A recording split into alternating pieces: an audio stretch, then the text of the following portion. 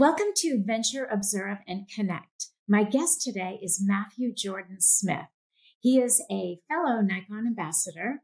He's a portrait photographer, a beauty photographer, and fashion. If anyone gets a chance to check out the work that he's done with fashion on the streets of Tokyo with motion, it's absolutely beautiful. Today, Matthew is going to share with us his story about working with Aretha Franklin, the Queen of Soul.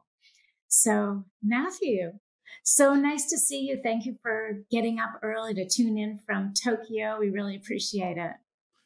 It's wonderful for me to be here, to see you. I'll get up at the middle of the night. Doesn't matter. To see you, be here and talk about photography and this whole business, be wonderful. So thank you for having me. Absolutely. Yeah.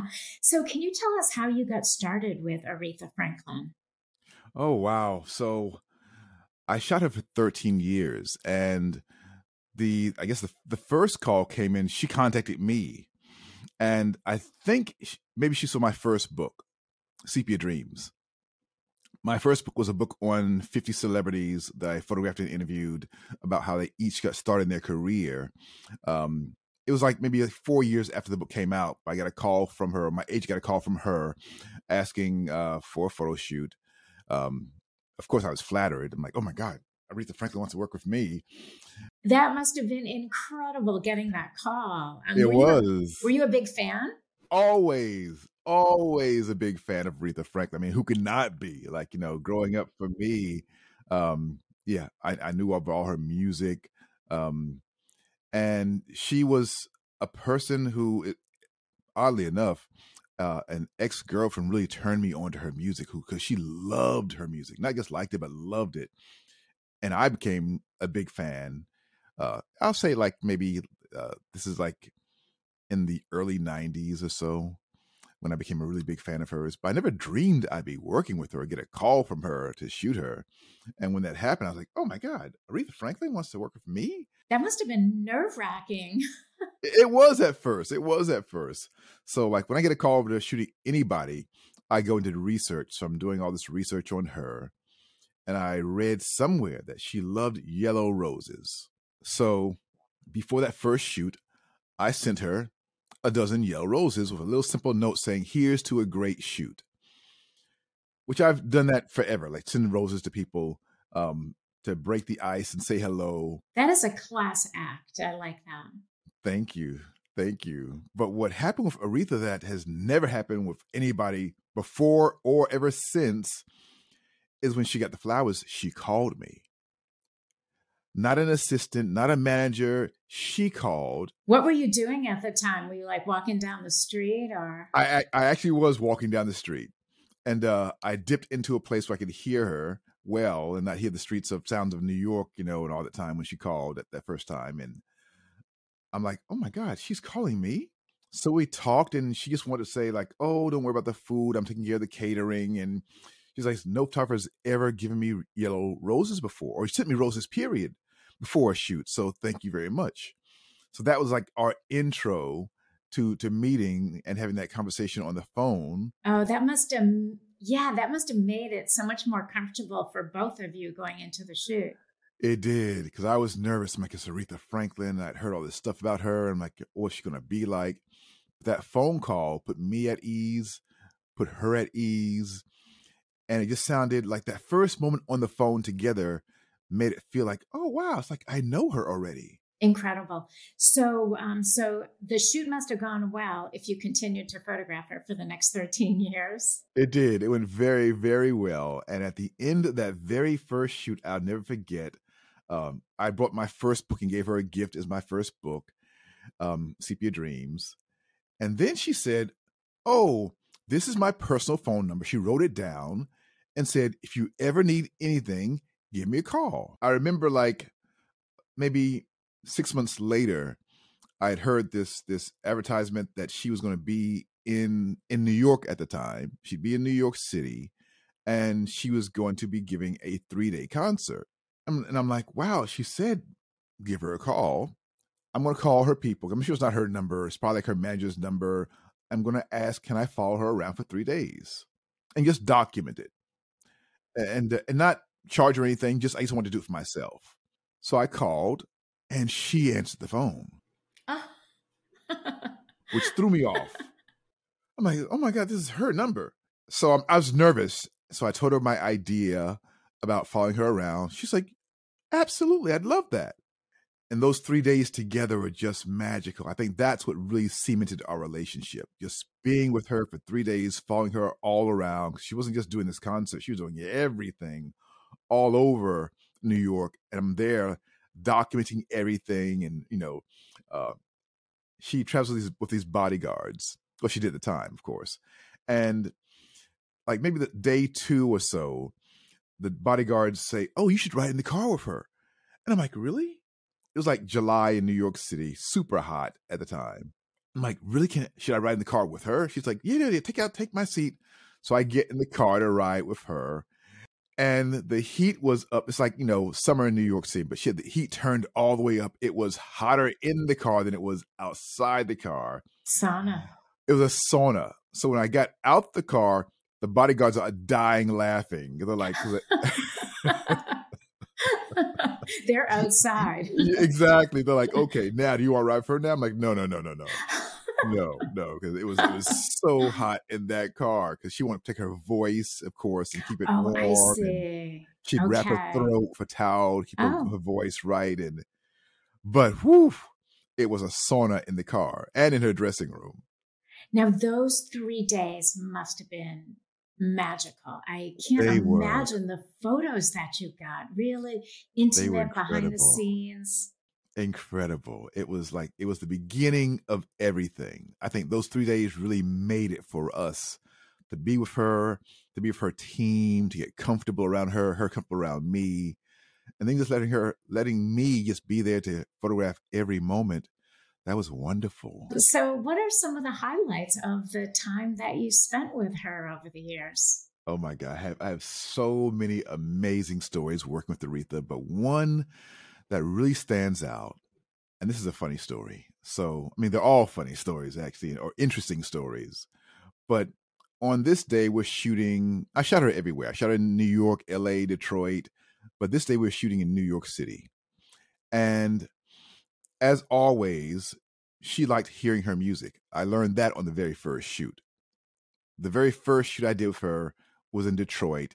And I put together this list of music that I thought she would like Motown hits and just all these kind of music like this. And I'm playing the music, and I could tell by her expression she wasn't really into the music. So I stopped to ask her, Miss Franklin, who's your favorite new singer today? And she looked at me and she says, me. So I thought she didn't hear me correctly. I said, no, so who's your favorite new singer? And she looks at me and she says, me. So I got the hint right then and there that first shoot. She likes hearing her music. So I started putting together my music, my favorite music of Aretha Franklin. And I played that on every single shoot for the rest of the time that we worked together. All those years, I played my favorite Aretha music. Oh, that must have been so incredible listening to her music while you were photographing her. I've got to tell you, it was the best. It was the best. So we're shooting in New York City one day. This is like years later. We're shooting in New York City, and I'm playing the music that I play all the time when I shoot her. And she's into the music. I mean, everyone in the room is like lost in this one song. And then out of the blue, she begins singing. I mean, she's like 4 feet in front of me. And I'm shooting her, and she begins singing. I'm like really singing. She's like lost in the song. Belting it out. Belting it out. Head back. She's gone. She's into the song, singing along. The whole room is like, oh, because it sounded amazing. I bet. And did you continue photographing, or did you put your camera down? I kept shooting. Shooting. So out the blue, I didn't mean for this to happen, but I started singing along with her. Before I knew it, I'm lost in the song. She's singing. I'm singing. I'm still shooting. But then all of a sudden, as soon as I start singing, she stops, looks at me, and says, Jordan, she called me Jordan, baby, don't sing.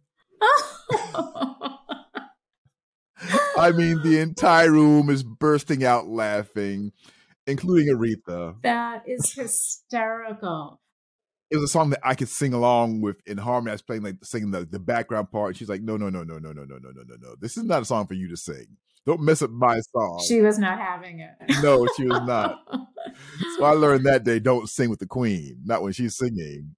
I thought about that story so often because most artists, every artist I've ever shot before, who singer, they don't want to hear their music. Maybe they're tired of hearing that song over and over again. So this song, she's probably heard it a million times. But to see an artist love the music that way, I've never seen that before. She was singing it like she'd heard it for the first time, and she loved her music. It seems like it put her in a zone. It did. I mean, in that moment, she was lost in that song.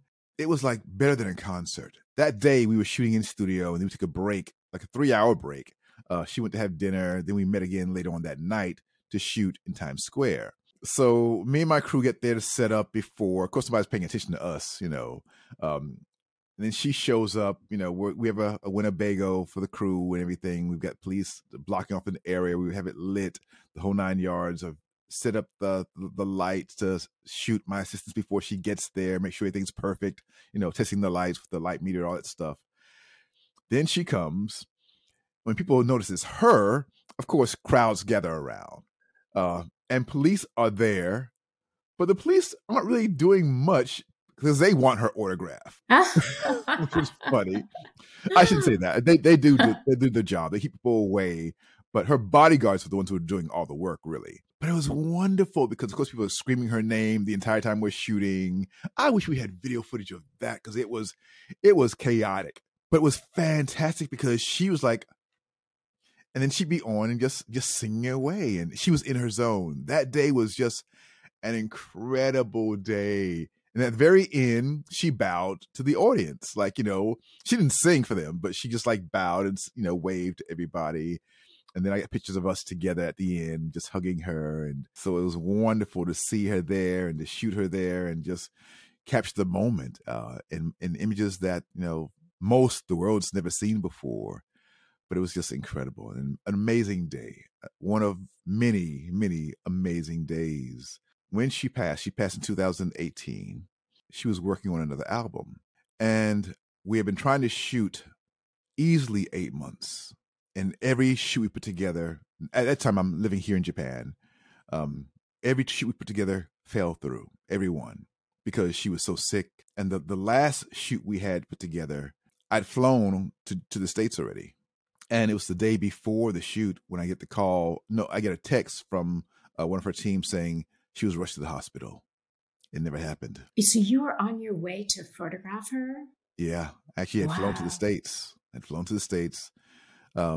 Studio booked. It's the weekend of Thanksgiving weekend. So, you know, you couldn't reach anybody. But the night before Thanksgiving, she gets sick and she's rushed to the hospital. And she was in there for a few months. She came out a little bit, but it was long before she passed. Yeah. Wow. Did you photograph her service or anything like that at the end? I did. I had to go. I photographed, and Detroit, the entire city came out for it. So I photographed everything. You know, the people in the street, the long lines to go to the church, you know, to view the body. Her service lasted all day. It was like a 10-hour service. I'd flown in, I'd booked my ticket to fly out when I thought it would be over, but I had to leave the service early, like most people did, to make my flight. I remember getting to the airport, and there are other celebrities at the airport who were there, who had performed, all waiting for their flights as well. And there was a bar, and they were playing the service in the bar. So up until my flight left, I was watching the end of the service before I had to board my flight. Wow. Yeah. You know, what strikes me is just how you built this relationship with her and how important that is for other photographers to think about. It seems like you just approached it the right way by reaching out to her ahead of time and, you know, just you being you. I think she just felt really comfortable and she just embraced you. And it just turned out to be an incredible thing to be able to document her 13 years of her life. It was. It absolutely was. Matthew, thank you so much for spending time with us today. We really appreciate it. Thank you. Thank you, Deanne. All right. Take care. Bye.